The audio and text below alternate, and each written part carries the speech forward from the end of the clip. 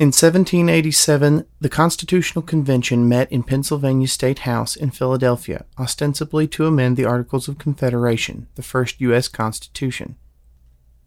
The idea of amending the Articles was discarded, though, and the Assembly set about drawing up a new scheme of government.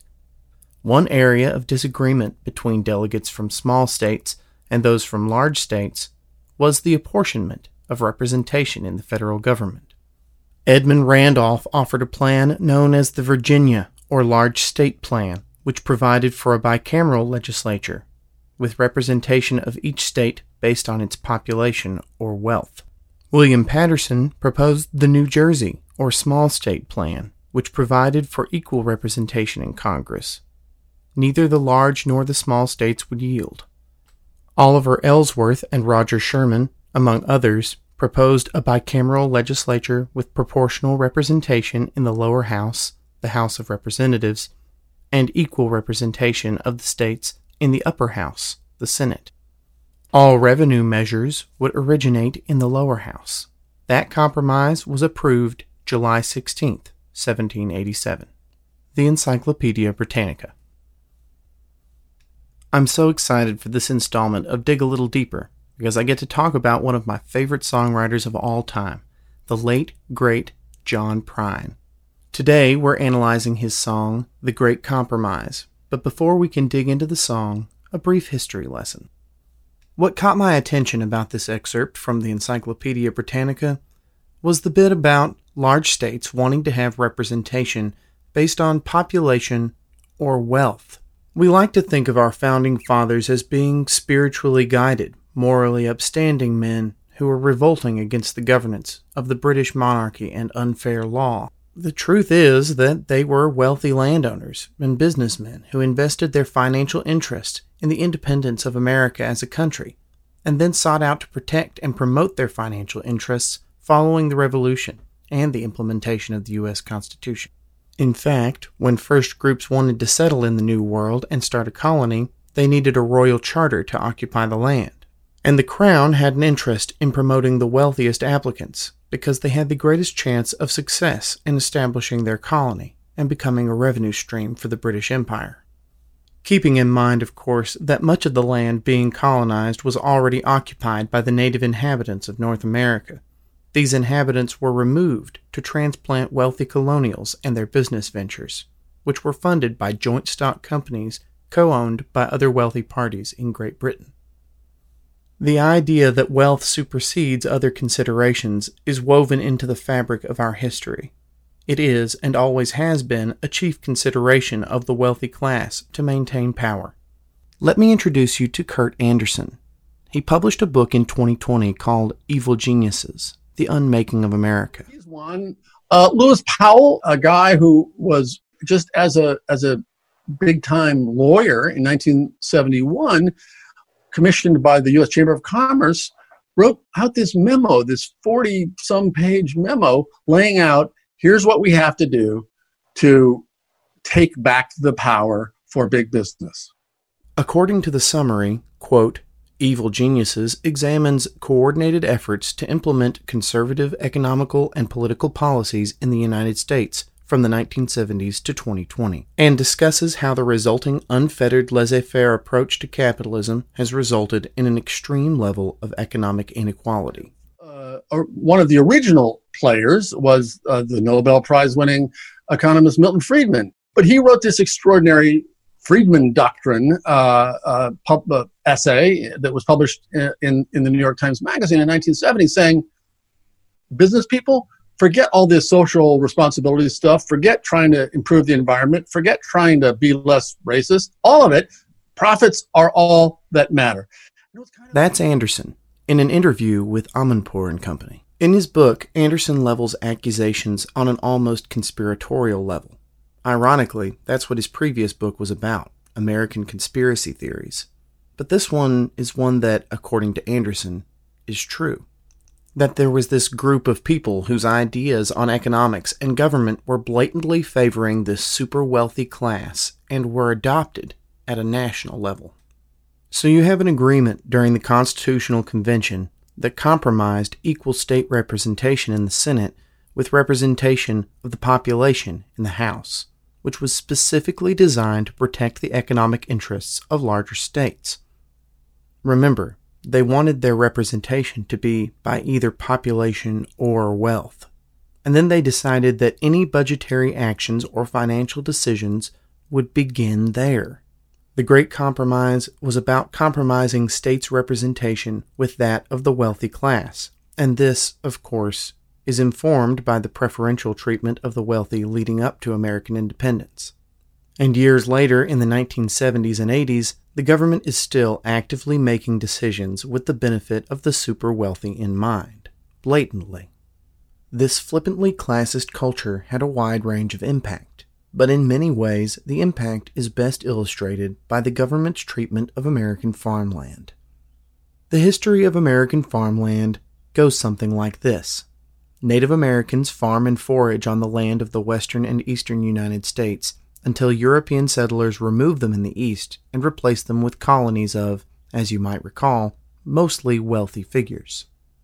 These same colonials and their heirs draw up the Constitution with its Great Compromise favoring representation for the wealthy in government. In 1862, Congress passes the first Homestead Act, allowing citizens to claim 160 acres in exchange for a small fee. Homesteaders dispossess Native Americans of 246 million acres in the West. Nearly a quarter of today's Americans are related to people who acquired land through these laws. In 1865, Major General Sherman issues Special Field Orders No. 15, providing thousands of black Americans with 40-acre plots of tillable land, part of a set of wartime declarations meant to help recently or soon-to-be freed slaves, but the orders were terminated after Lincoln's assassination. President Theodore Roosevelt establishes 150 national forests in 1901, stripping indigenous and Latino communities of access to traditional farming and hunting grounds. Agro-pastoral communities in New Mexico's Sangre de Cristo Mountains, for instance, are cut off from their farms and foraging grounds when the land becomes the Carson National Forest.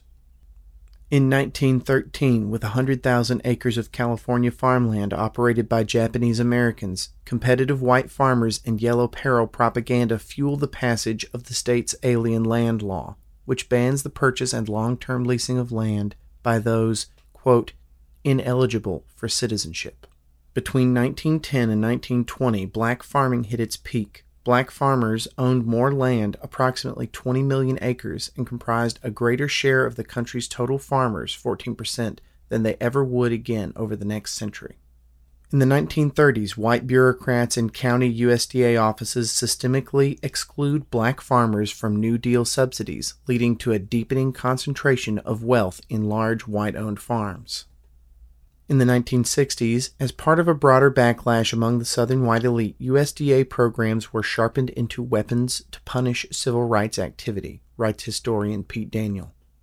Cut off from federal aid, many black growers are forced to sell or abandon their land, contributing to the migration of black Southerners to the north. By the mid-60s, less than 6% of the nation's farmers are black. Then, in the 1970s and 80s, amid the same conspiratorial push to reclaim power for big business, what was then the Farmers Home Administration cracks down on family farms. I got a call from a farmer from Mississippi. He said he was from Mississippi. He had a thick Southern accent, and it might have been 2 a.m. And he said, would you please help us? There are many farmers in Mississippi having the same problems. Would you please help us? And I said, can you call me tomorrow at the office? And he said, I don't know if I can make it until then. That's Sarah Vogel giving an interview on Prairie Pulse in March of 2022. Vogel is the author of the book The Farmer's Lawyer, The North Dakota Nine and the Fight to Save the Family Farm, which is a true story about her legal work representing farmers who had been harmed by these harsh policies. And the North Dakota Nine were 9 farmers from North Dakota who exemplified what was happening to farmers in the early 80s at the hands of a federal agency then called the Farmers Home Administration. They were trying to eliminate all loans to family farmers, and there was an enormous crackdown on loan collections, a big push for foreclosures, and these farmers and thousands of other farmers were caught up in the big chaos and storm and collections, foreclosures. They wanted to eliminate loans to small family farms in favor of what? Large-scale agriculture, farming corporations, our modern equivalent of the joint stock companies who supplanted the Native American people of the eastern United States. The farmland of the United States is taken from Native Americans, given to wealthy business owners, who then hand it over to the government who represent those wealthy business owners, who then take even more land from Native Americans and give it to white settlers, and then take it from poor white family farmers and give it to corporations. Boy, I didn't come here to save the Odell brothers from sloppy bookkeeping and questionable farming practices. I come here to save a way of life. See, they're all in it together. Who is? Hollywood, Wall Street, Boston market. Was that decaf? Caffeinated. I need the wallet.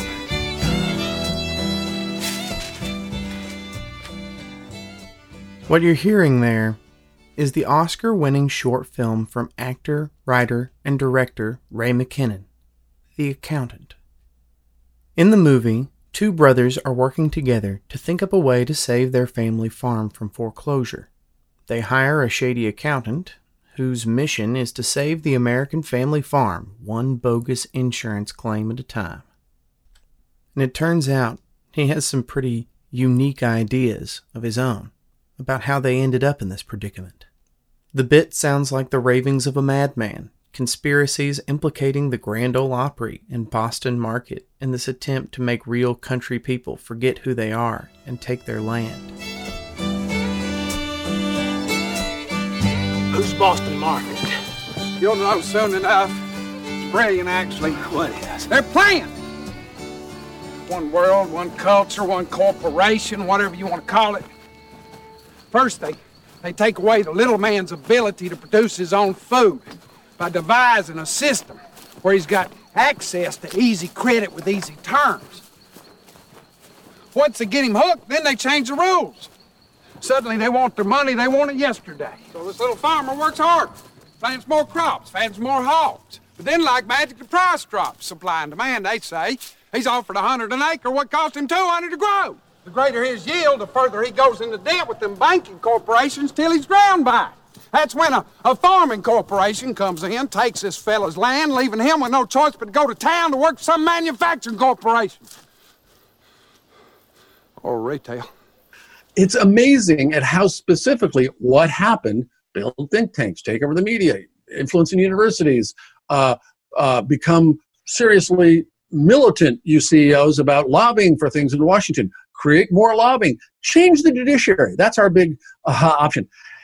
It was like something in a bad novel where this is ridiculous. This is too on the nose. Over the years, despite pleas from farmers and from organizations such as the state and local national farmers unions, there's been almost no antitrust law enforcement. So farmers are stuck buying seeds from only a handful of companies, farm machinery, only a handful of farm machinery dealers. They sell to, basically there's only like 4 meat packers. Take CEO pay. It was 50 times the average CEO made than his or her, probably not so much her back then, but made 50 times as much as the average employee. Then suddenly it was decided, not because it had been illegal, but just because the norms changed and greed is good as of the 1980s, the average CEO was making 200, 300, 500, today as much as 1,000 times as much as his or her employee. That's what happened. Because somehow enough of us were hoodwinked to think, no, this is just the way it works. This is the free market. This is the way it's always been. But it wasn't the way it's always been until these guys hijacked it and made it work worse, and made it work well only for the for the relatively well-to-do or the extremely well-to-do. And we've had a stupendous loss of the middle-sized family farmers. It used to be that there were a great number of middle-sized family farmers, and they were the ones that kept our main streets and our small towns alive. And now that's hollowed out, so you have a large number of very small, maybe I'll call them part-time farmers or simply landowners. And then there's an increasing share of very large farmers. But I would like to see... The United States government, with influence from prominent wealthy parties of the day, created an environment that took land from poor people and put it in the hands of the wealthy, while also allowing a growing discrepancy in pay between the extremely wealthy and the increasingly smaller middle class. Back in 1782, the Founding Fathers made a deal to represent the interests of wealthy businessmen in larger states. And this is what America was founded on: a compromise. You see what they done, boys. What is ain't and what ain't is. They turned it all upside down and y'all didn't even notice.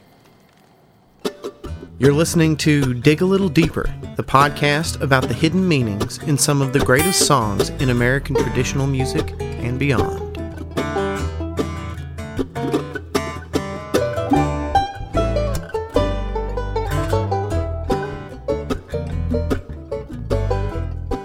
Disclaimer: I do not own or claim to own any of the music in this episode. Any use of the recordings or lyrics of the song or songs featured herein is protected under fair use for the purposes of education and criticism.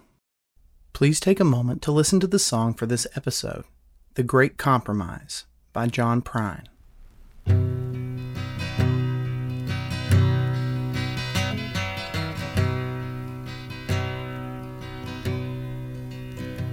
A little girl who was almost a lady. She had a way with all the men in her life. Every inch of her blossom and beauty. She was born on the 4th of July. Well, she lived in an aluminum house trailer, and she worked in a jukebox saloon, and she spent all the money that I give her just to see the old man in the moon.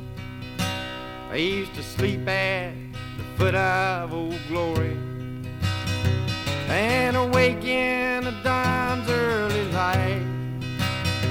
But much to my surprise, when I opened my eyes, I was a victim of the Great Compromise.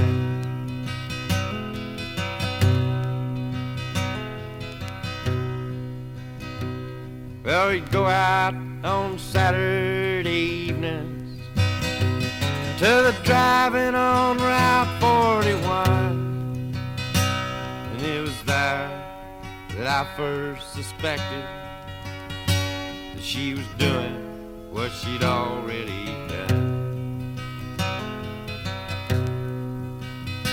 She said, "Johnny, won't you get me some popcorn?" And she knew I had to walk pretty far. And as soon as I passed through the moonlight, she hopped into foreign sports car. I used to sleep at the foot of Old Glory and awake in the dawn's early light. But much to my surprise, when I opened my eyes, I was a victim of the Great Compromise.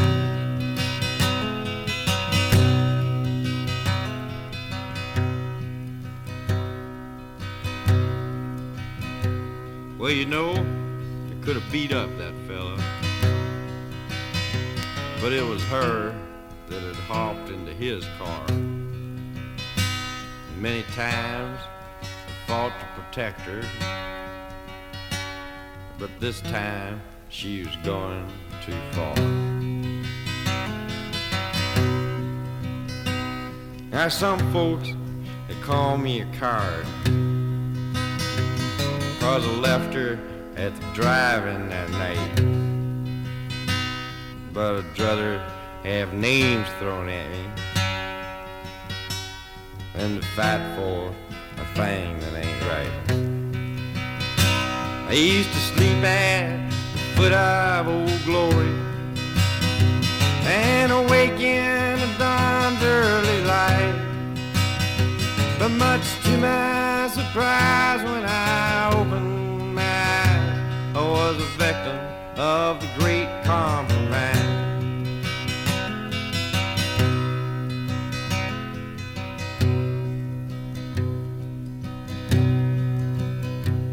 Well, she writes all the fellas love letters, saying greetings, come and see me real soon. And they go and line up in the barroom, spend the night in that sick woman's room. But sometimes I get awful lonesome, and I wish she was my girl instead. But she won't let me live with her, and she makes me live in my head. I used to sleep at the foot of Old Glory and awake in the dawn's early light. But much to my surprise, when I opened my eyes, I was a victim of the great compromise.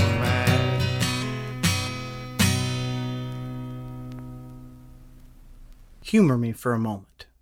For the duration of this critique, let's assume that whenever you hear the word she, or any reference to the female character, you should replace it with America, and that in any place the narrator says I or me, or refers to themselves in some way, you can replace that with the working taxpayer. Now, let's listen to that first verse again. A little girl who was almost a lady, she had a way with all the men in her life. Every inch of her blossom and beauty, she was born on the 4th of July. I'm going to pause it there for a moment. I knew a girl who was almost a lady, and she had a way with all the men in her life. A girl who is almost a lady is someone underage, and if she had a way with all the men in her life, that implies a strong relationship with those men, and possibly an inappropriate one. Every inch of her blossomed in beauty. She was born on the 4th of July. This lets us know with a sledgehammer blow that this is America we're talking about. Well, she lived in an aluminum house trailer, and she worked in a jukebox saloon, and she spent all the money that I give her just to see the old man in the moon. She lived in an aluminum house trailer. Well, if this is America we're talking about, that could refer to prefabrication, that she lives in something that looks nice on the outside, but it can't last. And it's also a universal symbol of the working class. And speaking of representing the working class, she works in a jukebox saloon. Now, this is a place for the everyman, but also it's a place for shady dealings.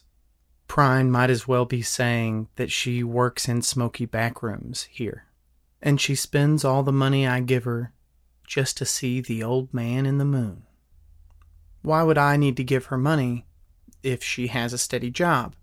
This could be an allusion to taxes, and that the line is implying she, America, is wasting the taxpayers' money on addictions and fantasies. Those addictions can have many forms, as we'll find out throughout the song, such as media or foreign interests. And these addictions are really the root of the complexity of the narrator's relationship with his country. Now, as a songwriter, the way that I read these lyrics makes it feel as though one verse flows very easily into the next. And since the chorus is the same melody and structure as the verses, I'm going to leave it until the very end, as I think that likely is a better reflection of the process that Prine took to write the song. So here's the second verse. Well, we'd go out on Saturday evenings to the drive-in on Route 41, and it was there that I first suspected that she was doing what she'd already done. Now remember I said these verses flow into one another. So here we have, she spends all the money I give her just to see the old man in the moon, followed up with, we'd go out on Saturday evenings to the drive-in on Route 41. We get the idea that the fantasies and addictions are perhaps represented by this sort of consumerism, owning a car and burning gas to go to the movies. And it was there that I first suspected she was doing what she'd already done. It's in this moment of consumerism that the narrator catches the first glimpse of the underhanded dealings that were already occurring before he was made aware. Now, you could almost say that Prine was implying that the entertainment industry made the narrator realize that America had a dark secret. And as a side note, artistic expression in the form of visual media was used to establish the wealthy class, but also served to inform the lower class. She said, Johnny, won't you get me some popcorn? And she knew I had to walk pretty far. And as soon as I passed through the moonlight, she hopped into a foreign sports car. Johnny, won't you get me some popcorn? And she knew I had to walk pretty far. Well, that's trickle-down economics. If you, the taxpayer, do for me, you may get something in return. That if you invest your energy in this, that maybe it'll pay back. And she knows that she's asking a lot for the narrator to have to work that hard. And then that task is so hard, your job or your career, that it's distracting you from what's really going on. She uses this task to deceive the narrator, and then goes and hooks up with the nearest wealthy entity with materialistic interests. And who's driving that foreign sports car? It's one of those men in her life, those foreign entities or countries, largely European, that all wanted and still want a piece of America. And this happens as soon as the narrator walks through the moonlight. So potentially after he's out of range of these consumerist influences, or perhaps when he's simply no longer in America's field of interests. Well, you know, I could have beat up that fella, but it was her that had hopped into his car. Many times I fought to protect her, but this time she was going too far. Well, you know, I could have beat up that fella. He's saying I could have gone to war because that's what's expected of the American male. You're expected to beat up the guy that steals your girl. And I've done that before. And maybe I would again, if it were for a just cause. But not this. Why would I beat him up when she's the one who did it? She's the one who took my money, spent my money, and then abandoned me. Now some folks, they call me a coward, 'cause I left her at the drive-in that night. But I'd rather have names thrown at me than to fight for a thing that ain't right. Some people call me a coward because I'm a conscientious objector. This is reminiscent of Tom T. Hall's song, Turn it on, turn it on, turn it on. Johnny got up one morning, he went down to the company store. The song is about a man who decides not to fight in the war in the year 1944, when it would have been highly frowned upon. People said John was a slacker, 'cause he wouldn't fight in their war. A man wasn't much if he wouldn't fight back in 1944. The doctor said John was just too sick to go, but the people said that he was a coward and one of the men making fun. The song's protagonist ends up shooting a man who ridicules him, and then he gets sentenced to death by the electric chair. But Johnny gets to die with the peace of mind that he proved he was no coward. He did. John said, I ain't no coward, and the people know that I won't run. Then Johnny smiled up at the warden and said, turn it on, turn it on, turn it on.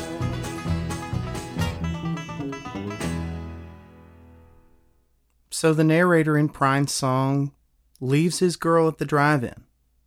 Is this a reference to leaving America to avoid war? Or is it deeper? Has he abandoned the American dream? And that brings us to the last verse. Well, she writes all the fellas love letters, saying greetings, come and see me real soon. And they go and line up in the barroom, spend the night in that sick woman's room. She writes all the fellers love letters. She stays in touch with her foreign contacts, keeps them close at hand. And they're willing to keep coming back over and over to spend a night in that sick woman's room. A scathing review of American government addiction to these underhanded dealings. But sometimes I get awful lonesome, and I wish she was my girl instead. But she won't let me live with her, and she makes me live in my head. Sometimes I get awful lonesome. Sure, sometimes I get nostalgic for the good old days, when I thought I believed in the American dream. Here's Kurt Anderson again.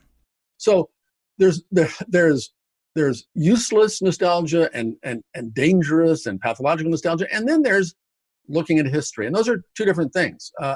And we have to be careful not to say, oh, everything in the past is in the past and it's no good. That's not true either. There are parts of the past that we can look to as models for the future. But she won't let me live with her, and she makes me live in my head. She won't let me, morally, take part in her wealth and success, and she force feeds me nonsense and makes me live introvertedly and divorced from reality. And finally, our chorus.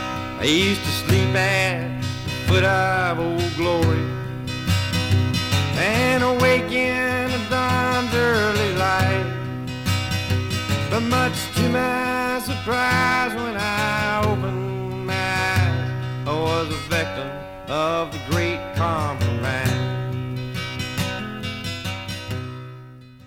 I used to sleep at the foot of Old Glory. I used to sleep with the American flag hanging above my bed, and as I slept, I would dream the American dream. I used to believe in America, and I would wake up in the dawn's early light, a clever, subtle reference to the American national anthem. But much to my surprise, when I opened my eyes, well, I was shocked to learn, when I finally had my eyes opened, that I was a victim of a system of government that compromised its morality in favor of wealth. That I, the American working taxpayer, was an unwitting participant in the machinations that brought about my own ruin. But they ain't done with him. Cause see, boy, this farmer still has his culture, and that scares him. His roots, based in independence, even rebelliousness, his countryness, if you will. So what do they do about that? Well, that's where them multimedia corporations step in. They begin to bombard their new company man with caricatures and stereotypes of himself. Gomer Pyle, Dukes of Hazzard, Beverly Hillbillies, Hay Hall, so on and so forth, till finally he can't trust his own reality. He don't know what it is no more. He starts acting country instead of being country. Until one day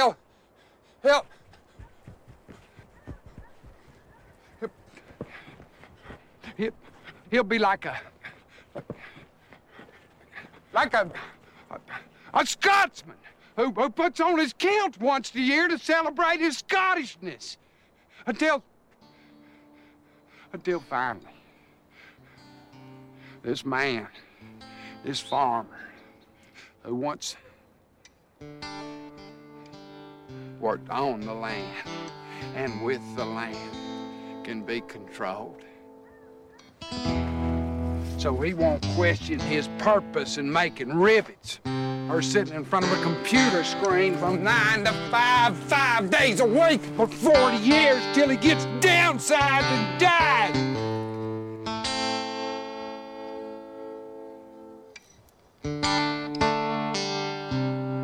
Or worse.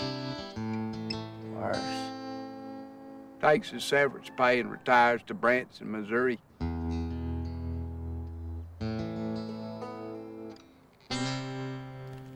It seems absurd to think that Ray McKinnon's accountant is telling us the truth. His crazed rambling seems more like the tinfoil hat brand of conspiracy. But he leaves us with this thought. So, then there ain't this big conspiracy really going on, is there? If a man builds a machine, and that machine conspires with another machine built by another man, are those men conspiring?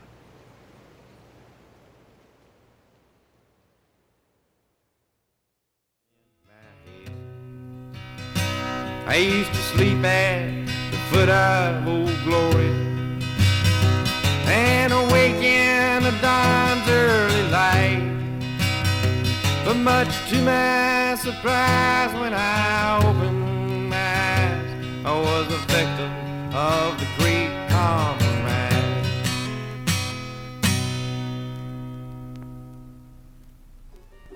You've been listening to Dig a Little Deeper, a podcast about the hidden meanings in some of the greatest songs in American music and beyond. This podcast is made possible by the Carter County Public Library and listeners like you, and by the Olive Hill Chamber of Commerce, the leading force in Olive Hill's economic development. Proprietors of the historic Olive Hill Train Depot, open Thursday through Saturday, 10 a.m. to 4 p.m. Thank you, and join us next time for Dig a Little Deeper.